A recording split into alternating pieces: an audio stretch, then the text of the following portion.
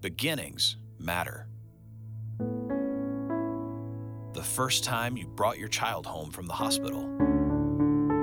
The first time you asked her out and she said yes. The first time you got your license. The first time you bought a home. Life is full of beginnings because beginnings matter. This summer is going to be a new beginning. We're going to explore our way in, our way through, and our way to an incredible reality that Jesus calls the kingdom of God. Those who chose to follow that path were known as followers of the way. No matter where you are on your spiritual journey, you are invited in. The way in begins now. In the first century in Rome, groups had to identify under a certain name.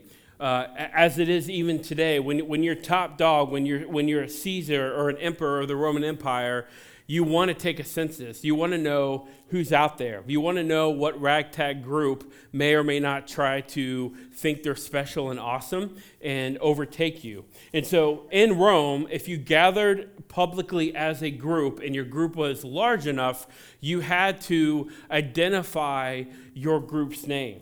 And so there was a group of people in the first century that were like unlike any other group. They actually formed not out of their unity, but actually out of their diversity.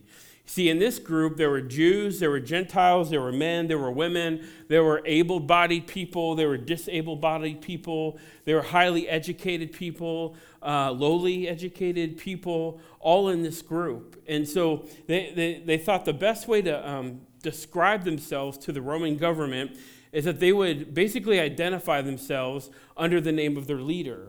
And so in the book of Acts, it's either chapter 9 or chapter 12, for the first time, Luke, who wrote the Gospel of Luke and Acts, identifies this group of people as Christians, little Christ, followers of Jesus. And as the bumper video had said, before they were ever called Christians, they were known as followers of the way. This ragtag group of men and women on the outskirts of the Roman Empire, causing a ruckus, wondering if the Romans would be overtaken by this group, or if they were just another regular group that could kind of just be cast to the side. And so today we're starting a brand new teaching series called The Way, and we're going to experience the Gospel of Mark over the next 12 weeks together. And we created these little field guides called The Way. Think like devotional journal entries. And about 6 months ago, I sent out an email to some folks in our church, and I said, hey, would you be willing to write a journal entry? Because over the summer, we're going to go through the Gospel of Mark from basically June through the end of July. And so thankful that men and women from RCC were willing to share a bit of their story, ask some insightful questions, and also in these journal entries are sections of scripture throughout the Gospel of Mark that we will be talking about on the weekends. And so you've got a story, some questions to think about, a scripture to read, and then also a place for you to write down some notes. You can bring these on Sunday for the sermon. You can use this throughout the week. We know that summer, I've got a vacation coming up in a few weeks. People are in and out of church during the summer, and so we wanted to give you something to take with you as you're traveling or as you are in town. You can pick up this at the connection point on your way out. We're just asking you to help us cover the costs. We're asking for a donation of $10. If you don't have it, you can have one. It's church. If you have somebody that really isn't ready to step into a church but is really interested in Jesus, let me know. I'll buy one for you, okay? If you have someone that's interested in Jesus and has some Jesus questions, feel free to grab one for them as well. And again, you can grab that on your way out at the connection point. And we're going to divide this series into 3 sections. We're going to talk about the way into the kingdom of God. Then we're going to talk about the way through. How do you navigate your way through the kingdom of God, i.e. life as well. And then the third section is going to be the way towards or the way to the kingdom of God. What does it look like to love God? What does it look like to serve other people? What does it look like to be hospitable towards other people? And so I would just ask, if you're in town, be here. All right, if you're in town, be here. If you're not in town, join us on Facebook Live. Welcome to everyone that's watching online. And grab your copy of The Way and journey with us together as a church. And so today we're going to talk about the way of new beginnings, because beginnings matter. You probably remember, guys, the first time your wife walked into the living room and she said, "It's positive, we're pregnant." Right? No? Okay. And you remember that, tough crowd. You remember that feeling taking over you, like, come on, preacher man, give me the jokes, right? And you remember that feeling that took over you. You remember the first time your dad or mom gave you keys to the car because you finally got your license, right? Beginnings matter. But maybe not. Maybe they don't matter, because maybe you're like me and you're the firstborn. You realize before Uber was a thing, you were an Uber to your younger siblings. You had to take them everywhere. Do you remember the first time, like this is graduation season, when you graduated from high school and you were getting ready to head into college or maybe the workforce of the military, and you were excited about the possibilities of what could happen with a new beginning? I was excited to fly to Peoria, Illinois, not because of Peoria, Illinois, but I was interviewing for a campus pastor position. This is before I came here. And we took a flight from Cincinnati, where I'm from, to Chicago, and there was a layover about 2 hours, and then we had to take another flight to Peoria. Believe it or not, Peoria is an international airport, only because Caterpillar had its headquarters there. They've since moved to Chicago. And so my wife and I are sitting in O'Hare, which is like the worst airport ever. I was watching a show on Netflix. My wife was reading, and we noticed that our time to take off was getting closer and closer and closer. And so I finally went up, because my wife told me to. I finally went up to the employee behind the desk, and I said, "Hey, like, we're supposed to take off in 30 minutes. Like, is it just my wife and I? How many people need to load this plane?" And she said, "Oh, sorry, sir, your flight has changed. Your gate's upstairs." I said, "Well, did you announce it? Did you?" Because we've been looking at the screens, and she just kind of looked at me like, just shrugged her shoulders. And so as much as I can run, I ran upstairs, and as soon as I got up there, Crystal and I saw the employee by the gate shut the door. And I'm like, "No, I need to fly out for this interview. I want to get this job." And thankfully, when they shut the door, I called the executive pastor, and he was like actually a Christian, and so he made fun of me for a little bit. Then he said, "Yeah, I'll come up and I'll pick you up, and I'll drive 3 hours north just to pick you up." Beginnings matter, whether they start off on the right foot or the wrong foot. And today we're just going to look at Mark chapter 1. And we're going to go as best as we can, probably more paragraph by paragraph than we are verse by verse or word by word. If we did that, we'd be in Mark for like 45 years. But in Mark chapter 1, Jesus talks about a brand new beginning. And it's the first thing out of his mouth, right? The first thing out of his mouth, which we might equate with what's most important, right? And so the first thing out of Jesus' mouth to start his public ministry are these words, Mark 1:15. "The time has come," he said. "The kingdom of God has come near. Repent and believe the good news." Now, I promise you that if Jesus said this in 2019, his marketing team would say, "Do not tell people to repent. It's too offensive, right? You're going to upset some people." But there's a reason why he said that. And it's found in the final two words of this phrase. When Jesus says, "Repent and believe," I've got some really good news. In the Greek, that's called euangelion. In English, that's called the gospel. And it's not just good news that's sort of like, if you hear something funny, you're just like indifferent and you don't laugh, you just sit there. No, this is news that when you hear it, it wells up in you and goes down deep inside your bones and causes joy to come out of you. You see, the word gospel, good news, wasn't a religious term, it was a political term. Actually, there's an inscription in the Roman Empire of Caesar Augustus that declares his birth, his rule and reign and his death as good news. When this political leader gets to the top of the helm and becomes leader of the Roman Empire, that will cause people to have a great joy. Well, if you're a history buff, he didn't do that. It was the opposite. Caesars and emperors were very, very, very, very bad people and would do demonic, wicked things to children, to men, and to women. But yet there is that inscription that politicians would make. If you elect me, right, this doesn't sound familiar, then it will add value to your life. This will be good news. You'll have joy if you elect me to be your leader.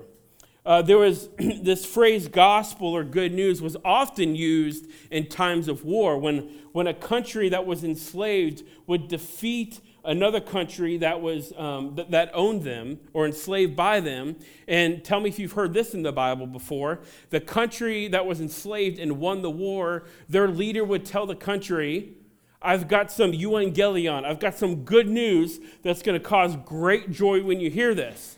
We won the war. Now tell me if you've heard this phrase or not. You were once a slave. You were once held captive, but now you're free. You see, a lot of the language that Mark, the Gospels, and even Paul uses is a lot of politically subversive language that's going against the Roman Empire, right? It's telling people your allegiance is not to America. It's not to Rome. It's not to any other country. Your allegiance is to Jesus Christ and the reality that he calls the kingdom of God.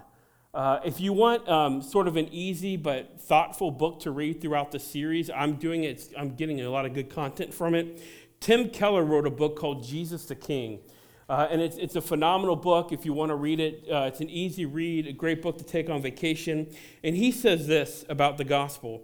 He says, a gospel is an announcement of something that has happened in history, something that's been done for you that will change your status forever.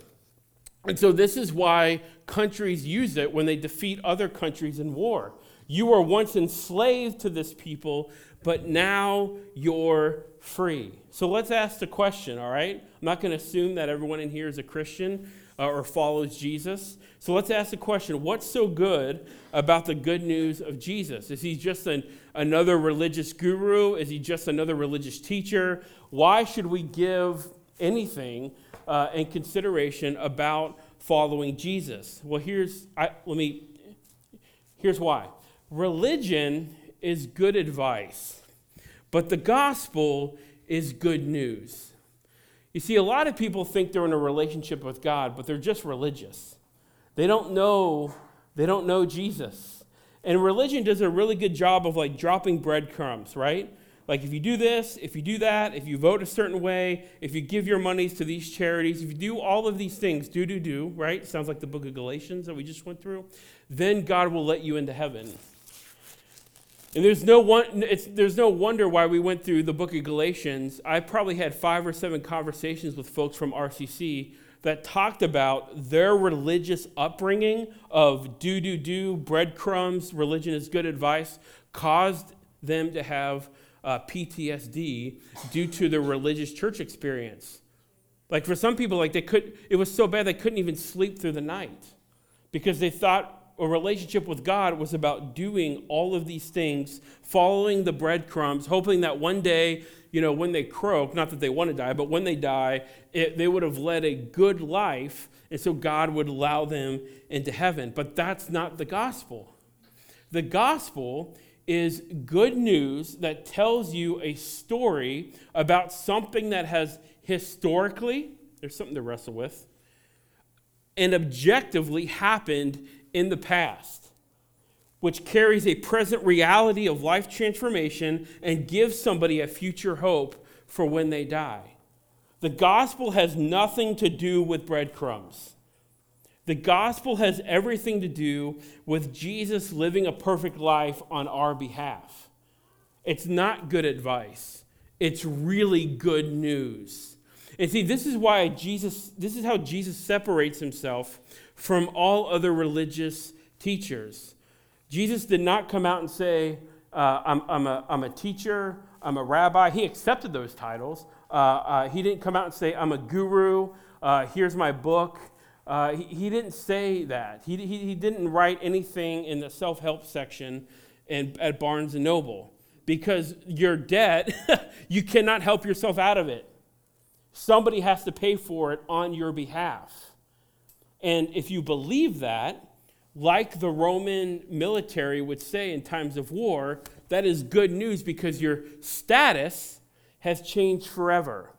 You were once enslaved to sin, right? You've read the book of Romans, and a guy named Paul says, you were once enslaved, but what? Now you're actually free. So this is what Jesus is actually proposing to all of us. Now, when I'm thinking through this series, you've got your field guides, you've got some mountains behind me. In my mind, when I'm thinking through this series, it's like all of us in week 1 are at the beginning of a trailhead, right? I don't know if you've ever been on an excursion or a safari. I grew up in Cincinnati, so we'd go down to Kentucky and hike or crawl, basically, through the Mammoth Caves. That's wild. That'll make you regret eating fast food before you do that. But you sit in this room, and you're listening to the trail guide, or you're listening to the leader, and you're wondering, is this guy crazy? Is he going to get me killed?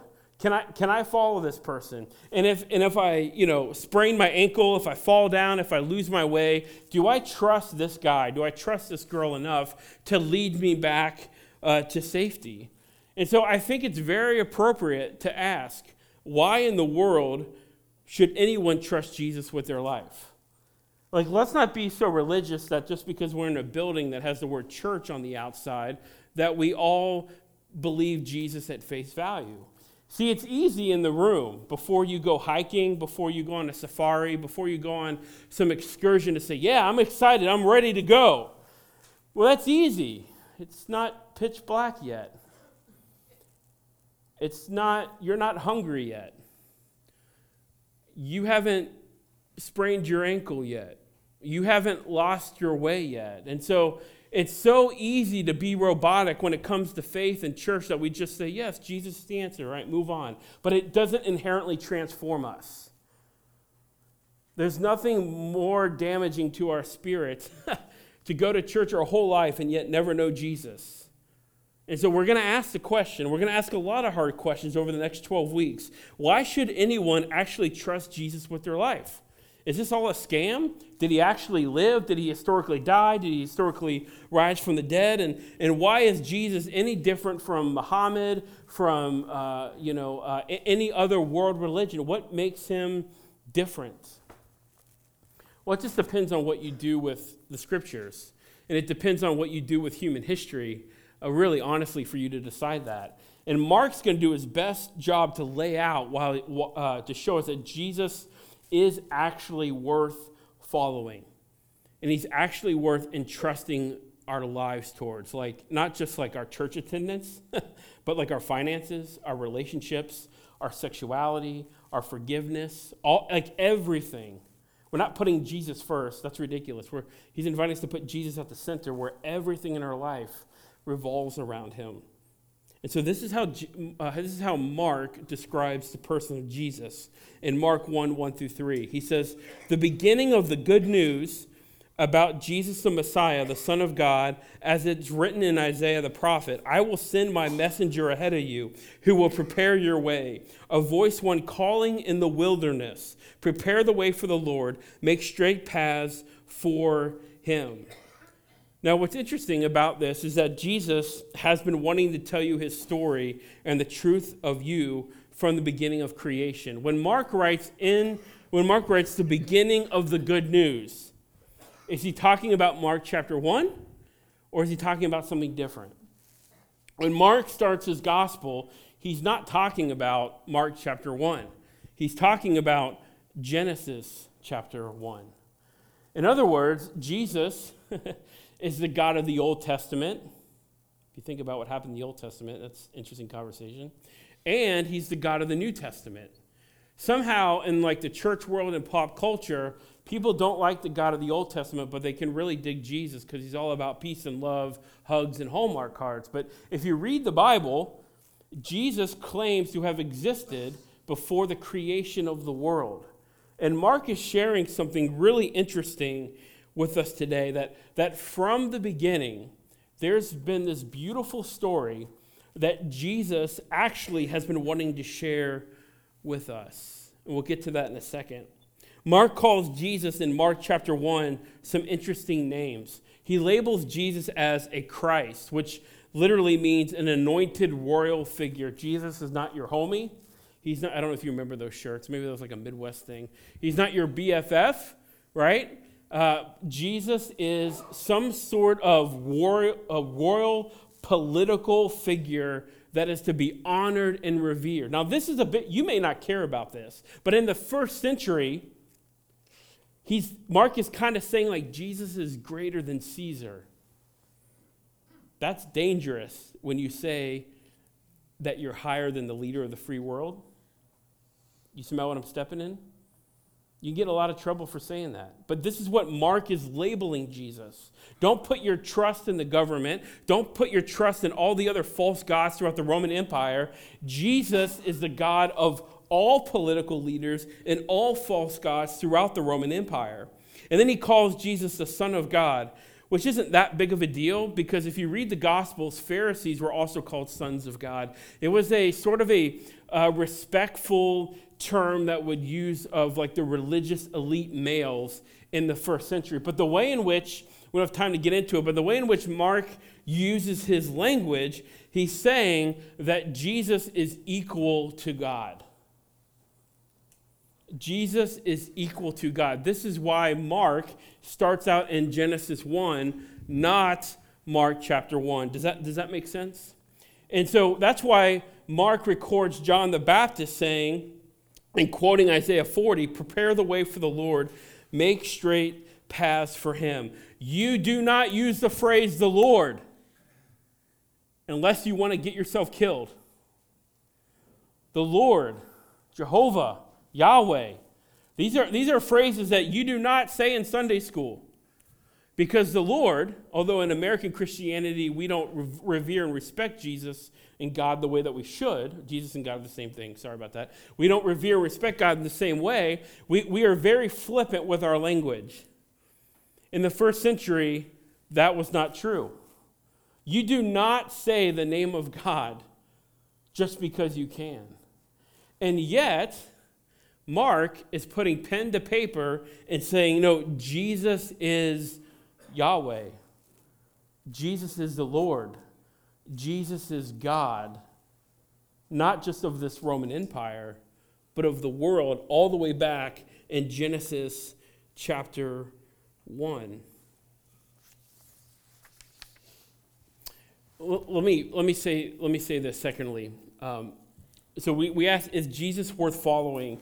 And the second thing I want to say is that Jesus provided a way to address our past and empower us for our future. Now this is just week one. We've got some good stuff coming. We've got some graveyard stuff. We've got some demon possession coming in a few weeks. But this is just like, who is Jesus to Mark?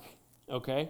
And Mark seems to say that Jesus is not only a leader greater than Caesar, not only a leader greater than any president, king, or whatever throughout the whole span of human history, that Jesus is God.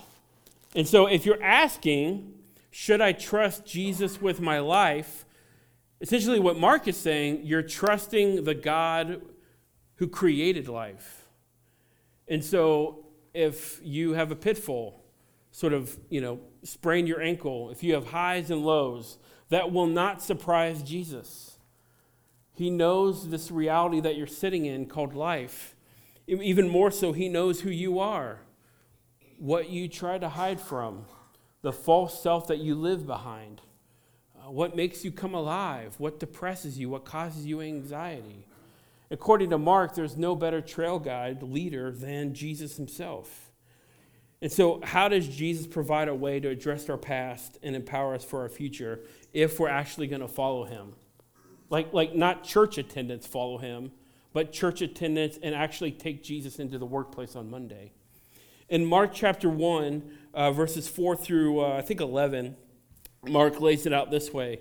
John the Baptist appeared in the wilderness, preaching a baptism of repentance for the forgiveness of sins. The whole Judean countryside and all of the people of Jerusalem.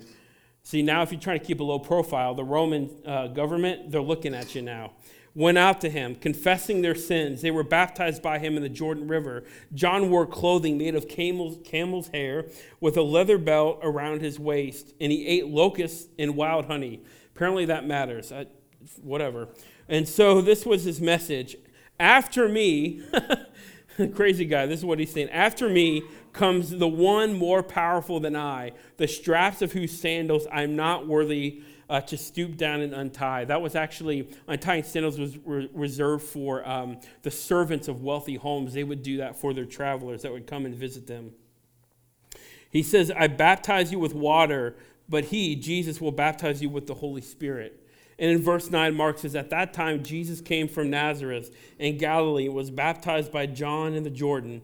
Just as Jesus was coming out of the water, now this matters, I'll tell you why in a second, he saw heaven being torn open and the Spirit descending on him like a dove. And a voice came from heaven, you are my Son, whom I love, with whom I am well pleased. So now you not only have Mark affirming that Jesus is who he is, that you have God the Father affirming that his Son is who he claimed to be. And Mark is trying to connect Genesis 1 with Mark 1. See, at the creation of the world, you've got God, God's Spirit, and God's Word. And at baptism, and this is really unique. I'm not really sure what to do with it, but it's just a fun thing to say I know this. So here it is. I think there might be one other time in the Gospels that this is true.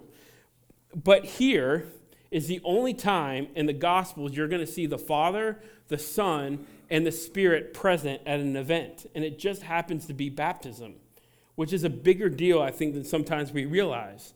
In Mark chapter 1, you have the Spirit as a dove. He's flying over the waters of creation and Jesus at his baptism. You have God's voice, the Father, affirming, this is my Son, whom I love. If you follow him, sure, you're going to be disappointed, but he'll show you the way. Sure, you're going to be comforted, but he'll show you the way, right? And then you have God's Word, which is Jesus. Jesus is the Logos of life. He's the Word of life being baptized to begin his public ministry.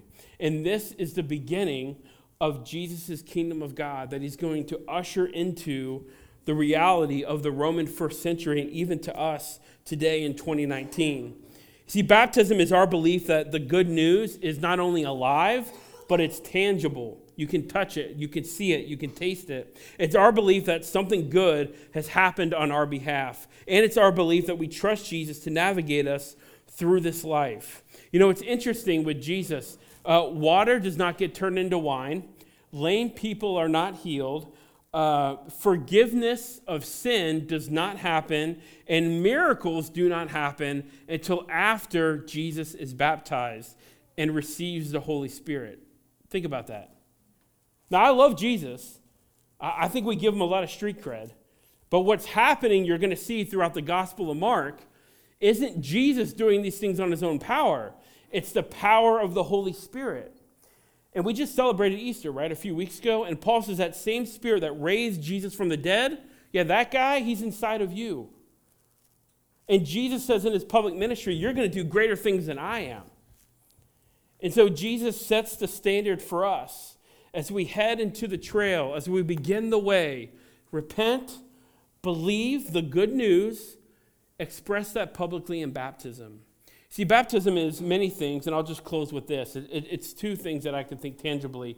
Baptism is good parenting, and it's also like your wedding day. It's good parenting in that gospel-centered parenting does not allow disobedience to dominate the house. Gospel-centered parenting, Christian parenting, does not allow people to do whatever they want and hope for the best. You see, gospel-centered parenting, by that I mean grace, always says what a thing is.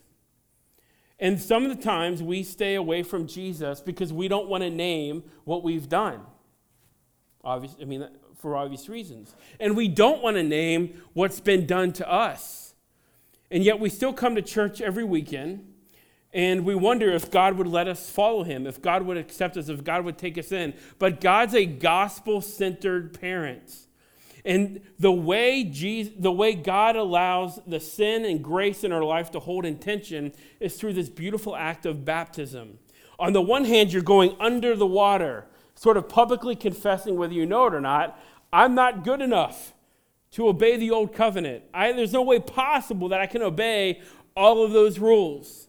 Actually, if I went on a trip with Jesus, I would find my own way to ditch him or to kill him so I could be in charge.